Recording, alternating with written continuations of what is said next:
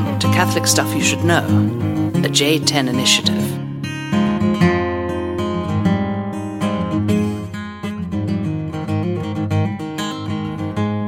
Hello, good morning, good afternoon, good night, whatever it may be. Jacob Machado here. Father John, welcome to the podcast. Recording from the seminary.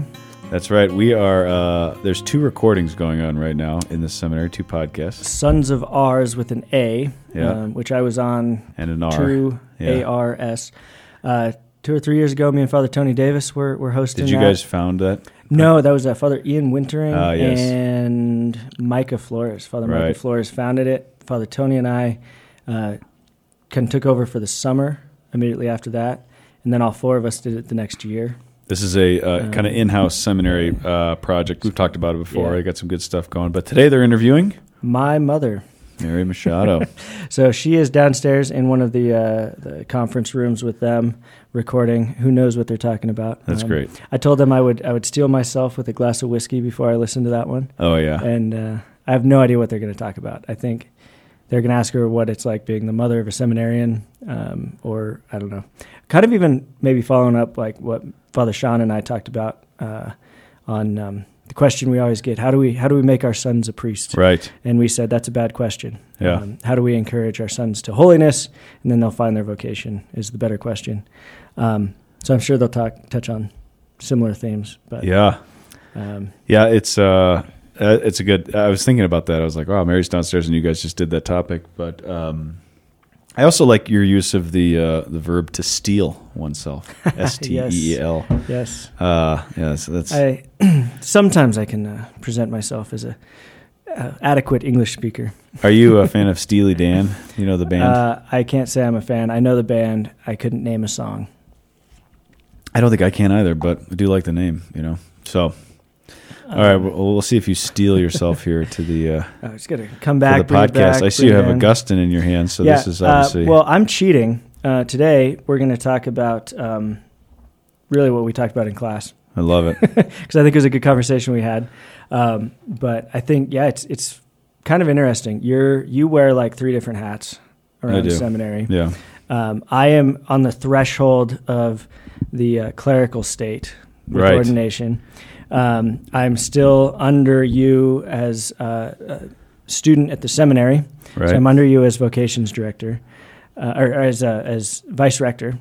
I'm under you as a formator, not at your house. But right.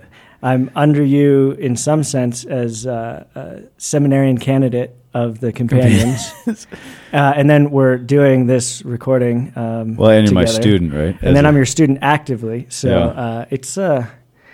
Man, I want to draw the Venn diagram of that one. Yeah, no kidding. Well, you had a very nice, I would like to highly encourage, reach out if you have attempted to read the City of God and don't understand how the world and the church fit or make sense with the City of God and the City of Man, because the church is not just the City of God, which I'm sure you're going to go into. But Jacob, I stole that from your presentation. It was fantastic. Well, I stole it, and this is not stealing myself, right. As in like bracing. I actually stole that Venn diagram from, I can't even remember his name. I think it's like Philosopher Teacher 107 or something on YouTube. Oh, it's so great. I think, so you're about to be freed from my domain here pretty soon.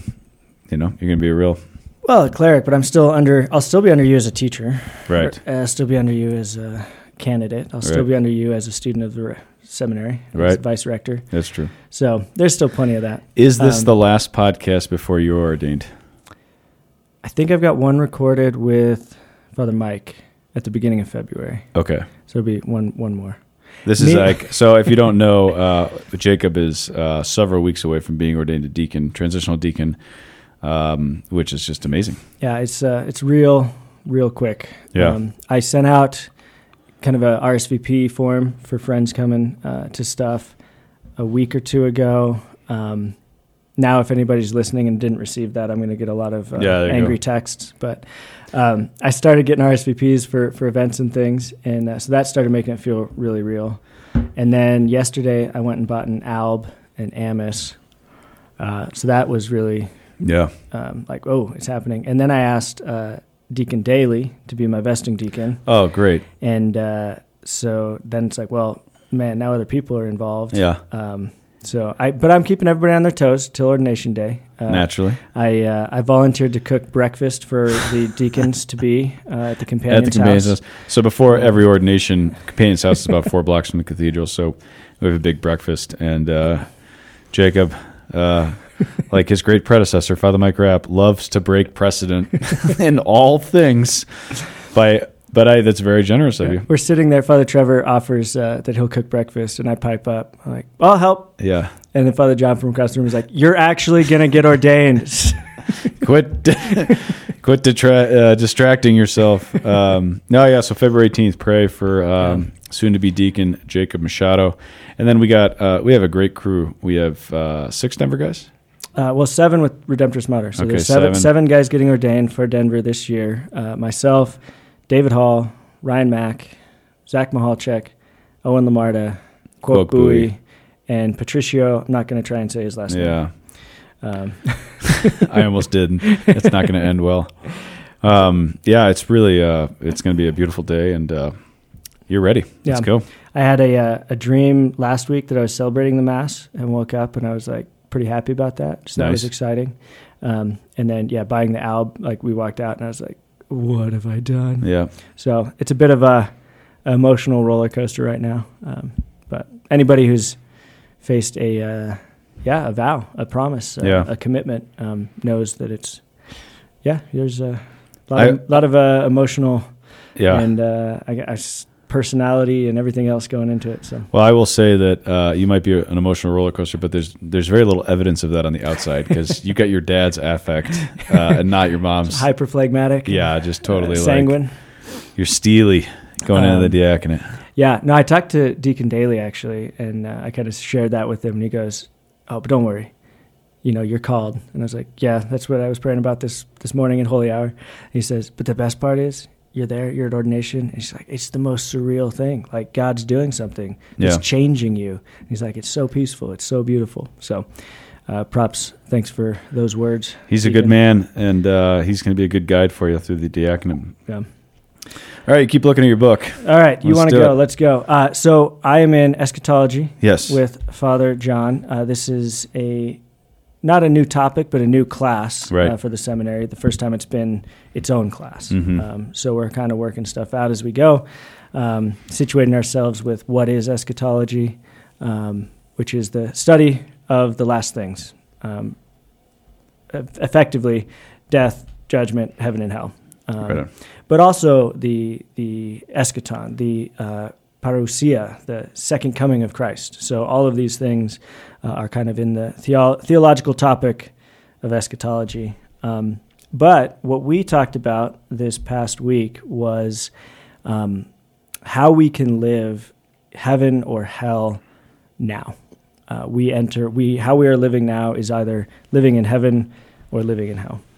So we paired, to kind of start the course, we had a couple weeks of just kind of pairing literature with some of the great kind of theology. And so this week it was, guys all took a chapter from Great Divorce, which is, if you've listened to this podcast for a while, is one of our favorite books, with selections from the City of God by St. Augustine. Yeah, predominantly chapter or book 19, right? 19, yeah. It deals with the City of God and the end time. And I was was kind of like, all right, so kind of present the Lewis chapter. And the way we do the Lewis is just kind of all of these vignettes of these characters. If you haven't read Great Divorce, you have to. It's a must. But you meet all these characters, and there's a bus ride from hell that takes you up to heaven, and they meet these souls in heaven. And it's basically this interplay of like why they don't want to stay in heaven. They're welcome to, but they don't, because they're inordinately attached to their human loves, and they haven't been redeemed by God. So the point of it is our loves in this life, our carnal loves, when not redeemed, create hell for us. Exactly. And so I said, pair that with the City of God reading, and let me see what you guys can pull together there. And Machado was the first one up to bat, and he just hit a homer right away. I'm not just saying that because you're on the podcast, but I was kind of like, I don't know how anybody's going to follow that. It was so good, and I could see the guys' faces like. I was super impressed by everybody, because this is literally the class the week before. Father John goes, So yeah, read your section from The Great Divorce and read through the sections from City of God, and like you're going to present on The Great Divorce, kind of what the main theme is, and bonus points if you can kind of situate that within Augustine's thought in the City of God. And all of us are like, none of us had read any of the sections of City of God yet. Right. Most of us had read Great Divorce, and we're just like, this could be huge. Like, what are we going to do? But every guy went in and like found wonderful connections, great insights, like across the board with all these characters, situating them in Augustine's thought. And I found C.S. Lewis actually was pretty influenced by reading Augustine. Yeah. So his view of the world, his philosophy, really steeped in Augustine. So I think that's actually why it made it so easy. Was as you read through, you're like, oh. It was excellent. Lewis I was already surprised, not because of the men. You got a good class. But because I was like, oh, this actually worked. Like this actually was a good even session. Jesus Martinez, the cynic. Father John sent out an email with all of our topics, and he had titled each of the chapters with kind of their character in the book. And so mine was the academic or the intellectual. And so he put, I was chapter 5, Jacob Machado, the academic or whatever, and he forgot to put Jesus' name in, so it was just chapter 7 or 8, the cynic, and Jesus was the only one who didn't have his name on. So he's like, is this a passive aggressive like formation issue of like you think I'm? It's just funny because he's the least cynical guy ever, but. Yeah, the cynic, he did a good job also. So anyway, I want to situate. We'll go to that Venn diagram that I stole from YouTube. Sweet. But we talked, the title of St. Augustine's work is The City of God, which is a massive and super important work in the tradition. We're working from a kind of selections pulled by Balthazar to kind of work through the major schema of the City of God. So instead of reading the entire book, it's trimmed down quite a bit. This is a nice piece. Ignatius Press just put this out. There's a nice introduction and selections, and basically what Balthazar does is he goes through the whole City of God, which is massive, and then just it's kind of about 400 pages of maybe the 1,000-page book excerpts, and they're kind of organized under different themes. It's really helpful, almost like a popular reader of the City of God, but it's still the source text. It's just not the entire 1,000 pages. Mm-hmm. So the City of God is the title, which is contrasted throughout the entire work as contrasting with the city of man. And I think an error a lot of people make, even reading it, but definitely if they have just heard of it, is the city of God, well, that's the church. And the city of man is, everybody outside the church. And that's not really the way we Can I read something from this? We look at it, yeah. So as Father John's pulling that up, the city of God and the city of man are the two kind of existential states or situations that you can find yourself in. Okay, here we go. This is the most famous line from the book, page 89. 2 loves, then, have made 2 cities. Love of self, even to the point of contempt for God, made the earthly city, and love of God, even to the point of contempt for self, made the heavenly city. Thus the former glories in itself, and the latter glories in the Lord. 2 loves create 2 cities. So Augustine is pairing, he's saying the 2 cities are based on, do you love yourself to the contempt of God, or do you love God to the contempt of self? Yeah. So it's about self-love versus the love of God, and he pairs these as contradictions and creates these 2 cities based off that. Yeah. So, before we jump in, can you explain how we interpret the word contempt to not be self-loathing, self-hatred? Right, yeah. It's definitely not a denial or rejection, self-condemnation of our human nature, but all throughout the book, he really talks about when we love ourselves to the contempt of God, we're made to live in relationship to God and to live according to God's order. That to desire things in Him, to love things in Him, instead of that egocentric kind of love. So, the contempt of God is when we make ourselves God. Yep. The love of self, when that kind of adorns us as an idol to ourselves. Versus the love of God, the contempt of self means authentic humility, not self-condemnation. Just that I see things in relationship to God, and I love things in relationship to God. Yeah, great. So with that, I'm going to try and describe a visual Yeah, I was going to say this is going to be interesting. We'll see how this goes. Yeah. Draw this in your mind as I present. So the city of God and the city of man are mutually exclusive. You cannot be in both the city of man and the city of God at the same time. So Jacob has his left hand. He's gesticulating the city of man. A circle over here. Circling city of man. Right hand. Circle over here. They're not overlapping. They're not overlap, but they come together. Yep. Okay. They touch, but they don't overlap. His index fingers are now touching. I'm going to dictate this. You're in one or the other. I'm very Italian right now. Yeah, I love it. I don't have any Italian blood, but I'm channeling my inner Andrea Polito. That's right. So the city of God, city of man, mutually exclusive. You're in one or the other. And Augustine says you can be in one in 1 hour and in the other the next. One in one day, the other the next. When you love yourself to the contempt of God, you place yourself in the city of man, which eventually, if you die in that state and choose that, you're eternally in the city of man, which is effectively hell, detached from God, detached from the love of God, rejecting the love of God because of the love of self. So, mutually exclusive.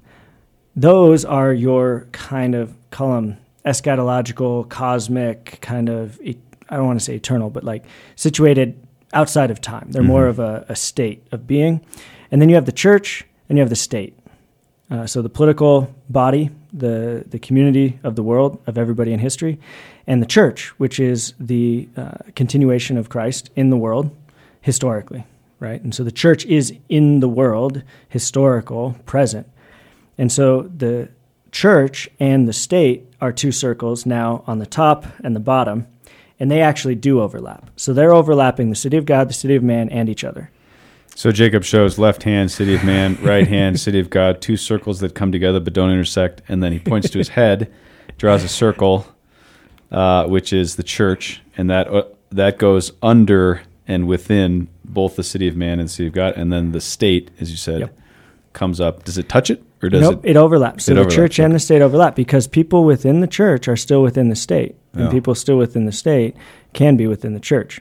So there's a couple different options where a person could find themselves. There's more from this diagram. There's some theoreticals that you look at and like maybe that doesn't actually exist.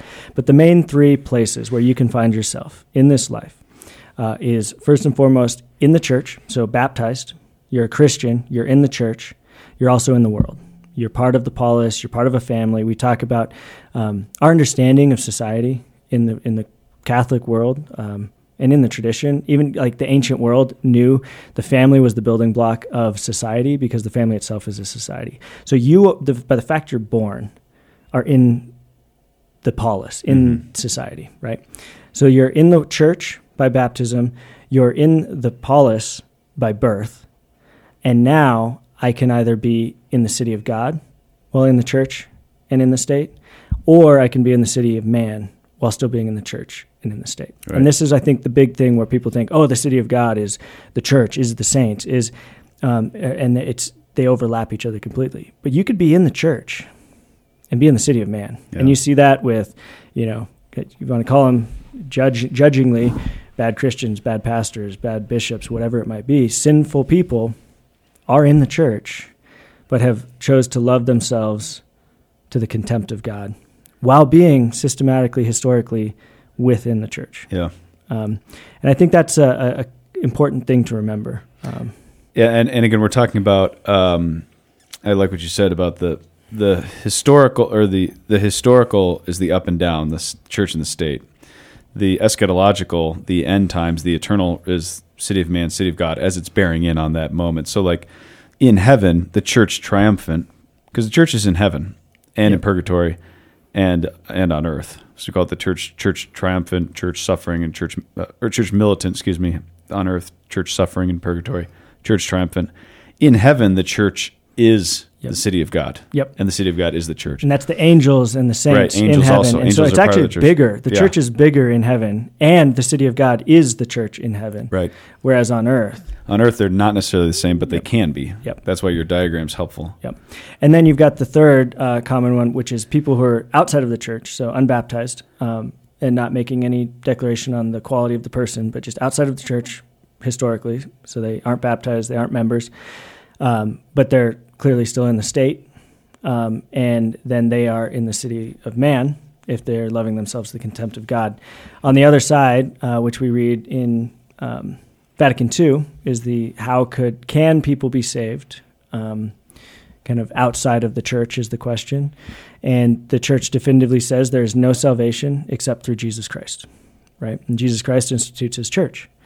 But the church says, we don't know if God in some mysterious, mystical way provides people an option for salvation through Christ, which is through the church.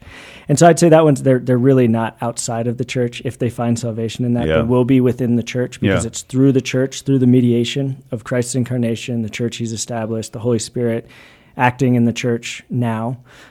Salvation would then be in the church. So I think I think we'd say they actually are in the church in a way that we don't necessarily know as normative.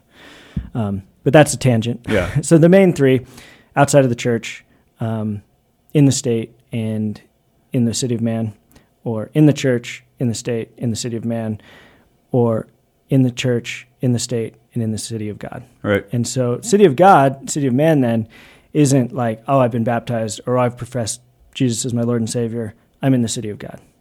I can go out and choose love of self today and put myself in the city of man. And that's why, great, we've got confession, get ourselves back in the city of God. But with that, this is where the C.S. Lewis characters come in. And these vignettes show people who have placed themselves into the city of man for a variety of different reasons and effectively choose hell because they aren't choosing to enter into that eternal city of God, which will be the church in front of Christ, in front of God. So I'm just going to throw it to you. What are some of your favorite vignettes in here, and why, and how do they show? I think because to concretize them into our lives now, how do they show what we do as fickle human beings? Yeah, so many good ones. So you did the one on the bishop, which I think is like chapter 4 or something. 5, I think. Chapter 5. So it's an Anglican bishop, presumably, but he's just a total intellectual, academic character, but it's just all intellectual pride. And it's just, he doesn't believe in God. There's no sense of like the heart or a personal relationship. It's just, and he starts to kind of demythologize Christianity and writes these papers and just sees himself as contributing to an intellectual society, and it has nothing to do with truth or reality.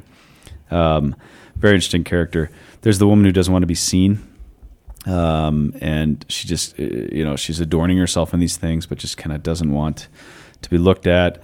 There's the kind of the last few chapters, like 7, 8, 9 are like, or I guess maybe 10, 11, 12, whatever they are, the last few, really striking characters. There's a mother who loses her child. There's a man who's a murderer whose friend is just kind of can't believe that he's in heaven. There's a wife as well who's just struggling to kind of relate. There's a communist guy. There's probably the most famous one. I think we did a podcast called this, but the dwarf and the tragedian, which comes at the end. There's the guy who's struggling with lust, who has the little lizard on his shoulder, who the angel just wants to kill. Amazing. I mean, the images are. So I just named basically all of them. But I would say the tragedian and the dwarf is my favorite. That's about duplicity and resentment. Yeah. Let's dive into that one. How do we see that in somebody's life play out? How do I, as the dwarf and the tragedian, enter the city of man in my life? So I think what's interesting about Augustine and his particularly City of God is written at the end of his life. It's kind of his last masterpiece. I think it's written like in the last 10 years of his life, so like 1412 to 1420, something like that.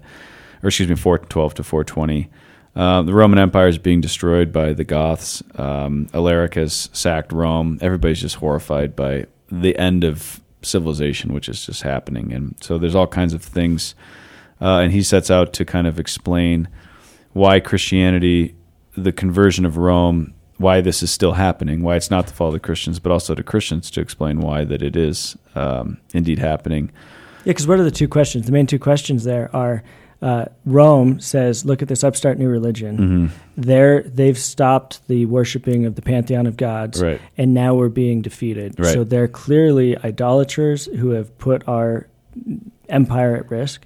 But then the Christians have this idea of the triumph of Christianity, and if we're attaching kind of a worldly conquering or a worldly city, as the triumph of Christianity, well, then why are we still also being Right. conquered? That's it. So Augustine sets out this masterpiece that he writes over a number of years, and but the main point of the book, in my opinion, is that the desires and love, he's playing that out. He's always interested in desire because of his own experience of conversion, as we read in the Confessions, but specifically the relationship of love and worship. So right worship is a central part of how he views love. So when we talk about the love of God, we're talking about the worship of God as well. So worship is something that we don't really think about, but the kind of egocentrism and living in hell implies a rejection of the true worship of God, the worship of oneself. So all of these kind of bear then on Lewis's characters who are lost in their loves, and again, inordinately attached is Ignatian language to say that they love their loves, but they love them the wrong way, in the wrong order, and not in relationship to God. And if you don't have a love of God and a right worship of God, then these things become the gods of our life. That didn't answer your question because I forgot it. Yeah. So the tragedian is the vignette of this is you've got the dwarf behind him is the soul, is the Right. actual the man, and he's his whole life he's been kind of playing a tragic character that everybody else is not giving him the love he deserves or the respect he deserves, and he's always kind of guilting people into loving him. He wants love so much, but he can't just receive it as gift. He has to kind of force it through guilt, and he plays this tragic character. And so the tragedian who is kind of a puppet to him, that is the projection that he puts out that the world is in. And when he's in this heaven or kind of like the foreground of heaven, he meets his wife who has died and has entered into heaven, and they're having a dialogue. And she's trying to invite him out of this cycle of being the tragic victim to receive the real and true grounding love of Christ. And so now, how do we do that in our lives? So the dwarf is living in resentment and unfulfilled in his jealousy because he wants to share Sarah, right? He has to share the affection of her. And just refuses to see her love as an abundance, like it's pouring out. She's kind of a Marian figure, like she has all these kids and animals and everything that she loved in this life, and he just hates that. And it creates this tragic figure that is kind of a manifestation or playing out of it as this tragedian who's on a chain with the dwarf, which is himself. But there's this line that I think is very Augustinian from Lewis, and he says this: "But what we called love down there on earth was mostly the craving to be loved. In the main, I loved you for my own sake because I needed you." Mm. So the dwarf and the tragedian, and it's about the reconciling of this man and getting rid of the absurdity of this tragic figure that he literally plays out in dramatic form because he loves his self-pity more than he loves the reality of things. And so that is the deception. These are all for the Great Divorce is all forms of self-deception in love. And we really think that we love well. Yeah. Like that's one of the kind of preeminent tenets of this kind of Christian world that we live in. Like we think we're all really nice and really loving. And Lewis is saying, what you call love right now is mostly the craving to be loved. Mm-hmm. In the main, I loved you for my own sake because I needed you. Elsewhere, he says it's hard to love someone for very long. To make each other happy for very long. Like our love just doesn't satisfy. So we need the love of God. Yeah. So, I think of Sheldon Vonnegut wrote A Severe Mercy, and it's kind of a autobiographical story of he and his wife's love, their relationship, and then their eventual conversion to Christianity, kind of that journey. When they convert to Christianity, she kind of runs ahead of him, and she kind of repents quicker and more fully, and enters into this love of God that becomes first in her life. And that Sheldon Vonnegut feels is a bit of a betrayal of their own love in the moment, because when they first met each other, they called themselves like high pagans. They were really nothing. They just kind of had high intellectual ideals of love, and so they formed around them what they called the shining barrier, which was going to be impenetrable. Nobody could come and get between their love of each other. They were going to protect their love. And Christ comes in and demands the first place. And Sheldon resents his wife in that moment for loving God more than him. And that he can't see that actually in loving Christ, she will love him more and actually love him, as opposed to loving the love that they have, and keeping within that kind of self-enclosed barrier. So I think of that as a idea of, we can often make an idol of our own love. Yeah. But the problem is none of us are God. So we will betray that love. And then what do we do with that? When somebody no longer gives us the affective, feeling, or gives us, the companionship or whatever it may be that we loved them for, now we no longer love them, and we kind of like toss them aside, or we're jealous that they love other things. Those are, I think, the two ways it plays out. Absolutely. We don't know what we want. We don't know what we actually desire. And we can't always trust our desires, and so to follow them as loves, because love is the pursuit of desires in so many ways. That's what moves us. Beauty stirs desire, and desire is what kind of drives us into loves. But yeah, when everything is detached from the love of God, we live in a very complex kind of nexus of drive and desires and things that are moving us in different ways. One of the things that I love about Augustine's vision of desire is how good and beautiful it is, and that we love God through things, through the things of this life. We just had 2 nice espressos here. Like, we can love these espressos, but we can't love them in themselves and grasp at them and then kind of start to kind of build our life around this espresso, which is tempting to do if you live in Italy. It has to be something that we love God through the created loves of this life, but they have to be oriented to that. Yep. And that means we can't grasp or possess them. So I want to dive into this one is kind of the love of the heart, or the desires of the heart, and companionship and desiring others' love and affection for us. The one that I had to look at was the academic, the bishop, and his love was thought. His love was his own intellect. His love was predominantly the ability to think, to have ideas. But he has no end for the ideas. It's just the freedom to think.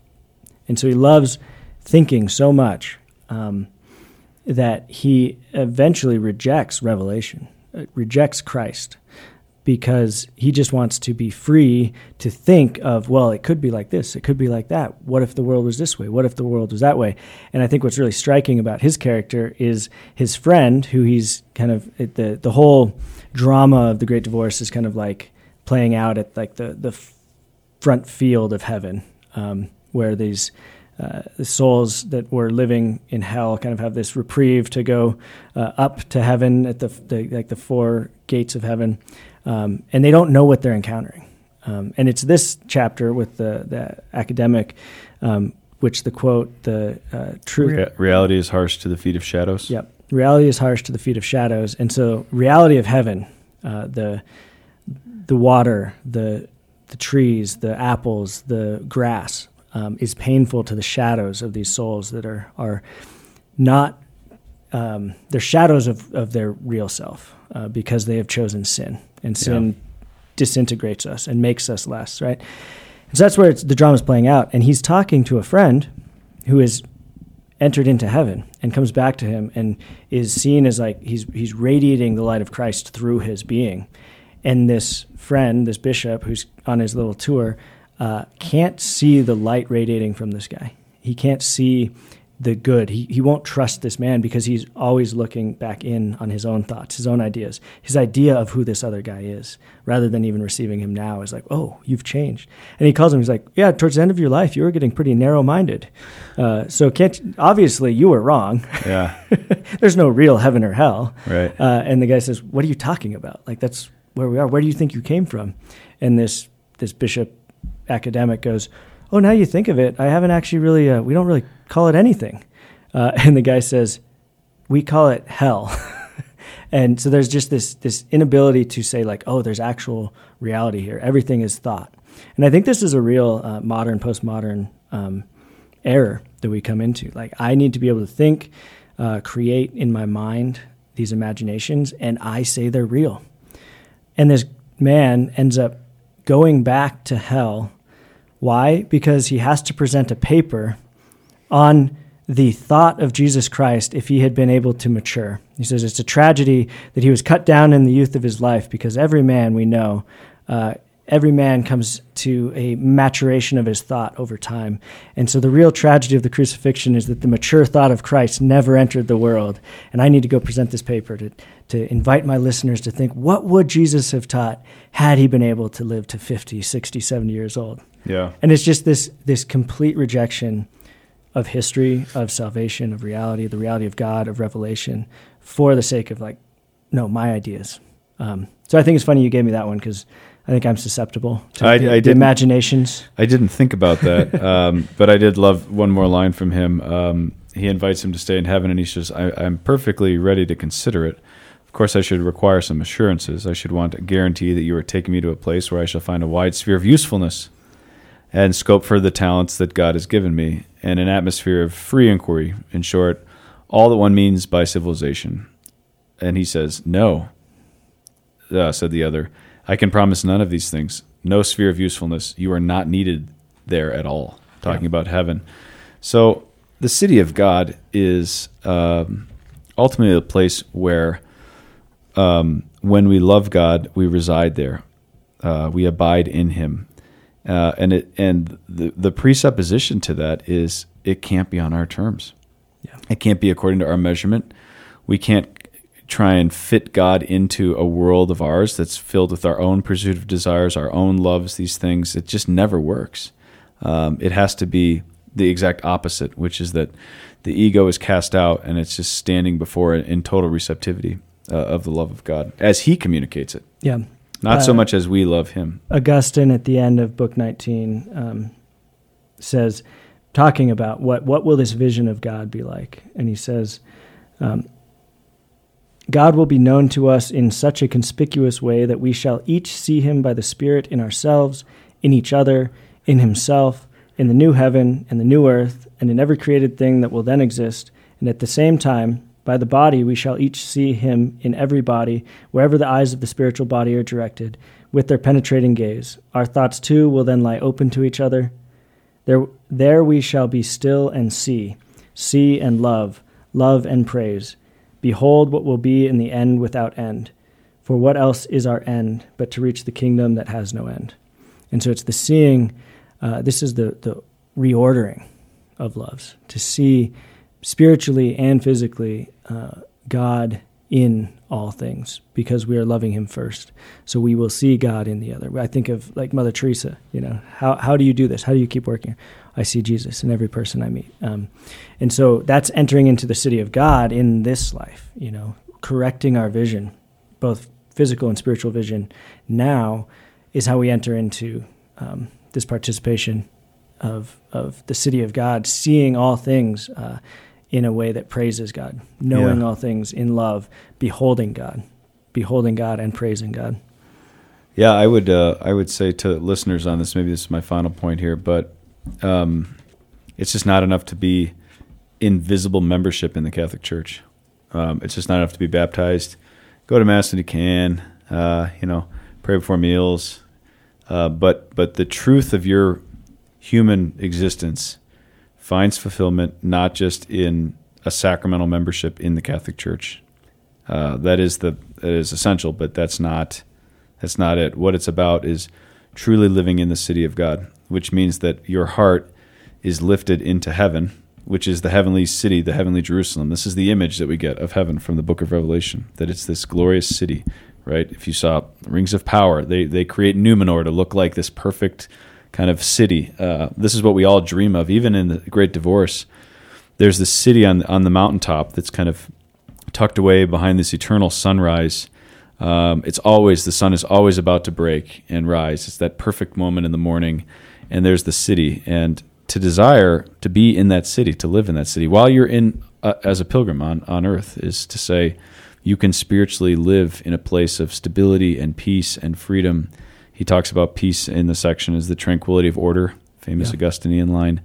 Your souls can be ordered and experience the tranquilness of living in a perfect city, all the while being at peace and living in the pilgrimage of this life. And so we have to desire that. And I think that's why it was a great exercise for us to do as a class, and I'm happy we're talking about it. I think the two errors we generally make as members of the church now is we despair of that possibility, and we look around and we see everybody kind of doing their own thing, and they seem to be enjoying their loves, and I'm just like, I don't know if I really trust God. I don't know if he's trustworthy. And that's the original temptation of Adam and Eve, to not trust the goodness of the Father. And so I say, you know what? I'm out. Yeah, I'm gonna go live in the world, and in doing that, I enter the city of man, because I'm just like, I don't trust God. I don't trust him enough to see him. The other option that we can do in the church is say, I look at that world and I say, that's messed up. And now I want to live in this world where I'm in the city of God and in the church, but not in the world, not in the state. And I just kind of want to flee that. I want to get away. I want to be a hermit, completely detached from society, to just love God and wait it out until I can die and enter heaven. And I don't think that's the proper vision either. And I think the character of the lustful man with the lizard on his shoulder, representing his lust, and the mother who lost her son, are great examples of the invitation to let your love be purified. And so those two, really quickly, and we'll wrap. The one man has this lizard on his shoulder that the angel comes down and says, will you let me kill it? And he's like, he's kind of a problem, but I can deal with him. And the angel's like, no, will you let me kill it? And he's like, actually, you think, like, he's not really acting up right now. I'm fine. I can deal with it. And just, can I kill him? He's fine. He goes, okay, fine, I'll let you kill him. And then the angel kills the lizard, but then the lizard kind of reappears as the stallion, and the man jumps on and rides off into the field. And this is a representation of like the purification, the killing of the disorder of the desire to ordering the desire properly. The desire will be the stallion that you can ride off on because it's ordered properly, rather than this little thing that just kind of like holds you down and kind of keeps pestering you. So there's the desire there. But then the mother's love of her son is so great that she's angry at God for having taken him. It's the idea is the son died. She wants to be back with her son.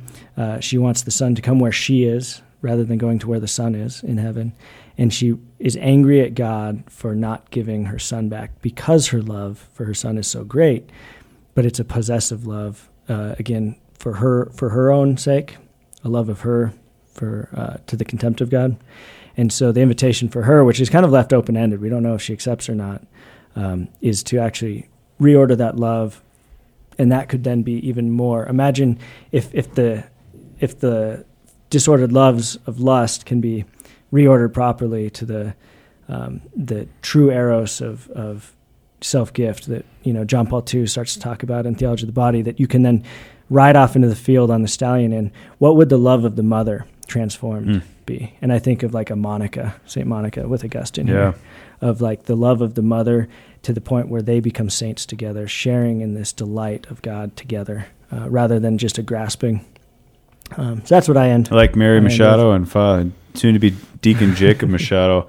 There's a third way, which we did a lot in the 80s, where we sang, "Let Us Build the City of God," which is the stupidest song possibly ever, where our tears will be turned into dancing. Right? If Goebel was on the podcast now, he'd start firing it off. But you just think about that. Like that was really how we think. That song expresses something of kind of the beige Catholic project, which is like, we can build the perfect society. Let us build the city of God. And it's like, that is so fundamentally wrong, because the city of God is something that God has to do within us.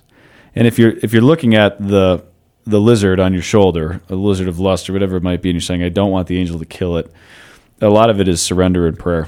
Like, pray for the grace for God to transform our loves. First, to reveal to us the things that we love more than him. And that might be really good things, such as your children or your spouse, like back to your Sheldon Van Auken example. All of these things will torture the heart and will lead to some kind of self-deception unless they're brought back into the love of God. And just when we think we lose them, we get them in a full and complete way. Yep. Great. Well, thank you for letting me cheat, study for class on the podcast. I'll give you a little extra credit for that one. And maybe, I just will keeping podcast topics. You should write this paper. Probably will. I also do like the idea of writing on the existentialist, but I don't know if I've got time. Okay, so we're riffing an idea here. We're going to float this. We're looking at launching a Substack in the next month or two, which would be selections of writings that we're going to do. We'd probably send out a monthly email, come right to your box. And it's reviewing the podcast from last week, tying into different things that maybe we're reading or interested in, but then maybe some small writing projects that the hosts are going to just try and do. There's just things that people want us to talk more on, elaborate on. We need to clarify more, and it gives a different forum to do that. So if that's something you're interested in, send us a little note because we're trying to figure out the best way to do that. Yeah. Let's move on to shout-outs. Sorry, yeah. I see you putting up the list. You should write that. I'll write that. I'll turn it into class, and then again, just double dip and send it onto the Substack. Totally brilliant. I love it. Always overlap your work. You do less. That's right. You're going to be a great priest. You got it all figured out. All right, shout out Seth Baldwin at the John Paul II Institute, his wife Katie, and his son Ambrose. Met this guy through Andrea. He's doing graduate studies at JP2, and he's just a total awesome guy. He's a stud. I love being around him, and I look forward to seeing you, Seth. And I found out from Andrea that you listen to the podcast, so I just want to say thanks for listening. All right. I'm going to shout out Deacon Daly. He's going to be vesting me. He's not the principal. He works at John Paul the Great. He does, yeah. And he's got facilities. So looking forward to just learning from him, his wisdom as deacon. Shout out to him and his family. And then I'm heading out to World Youth Day this July, August with Our Lady of Lourdes Parish. All right. And we've got a pretty sweet group. That's official. So I'm just going to shout out that whole group. Like we've got high schoolers, like college, young adults, priests, deacons. It's just going to be a real fun trip. Unfortunately, you got to go with Sean, but Yeah, well, Sean, somebody's got to lead. That's right. Yeah. I'm glad I'm not leading the trip. I just get to jump on. Exactly. So, you get to be the fun uncle for like one more year. One more year. Yeah. So, shout out to the whole Lord's crew going to World Youth Day. Looking forward to traveling with you guys. Well, thanks. This is a great topic. I feel like I kind of was stumbling into it a little bit, but I really appreciate you bringing it and all your hard work. You're a great student. A+ today. What's the email?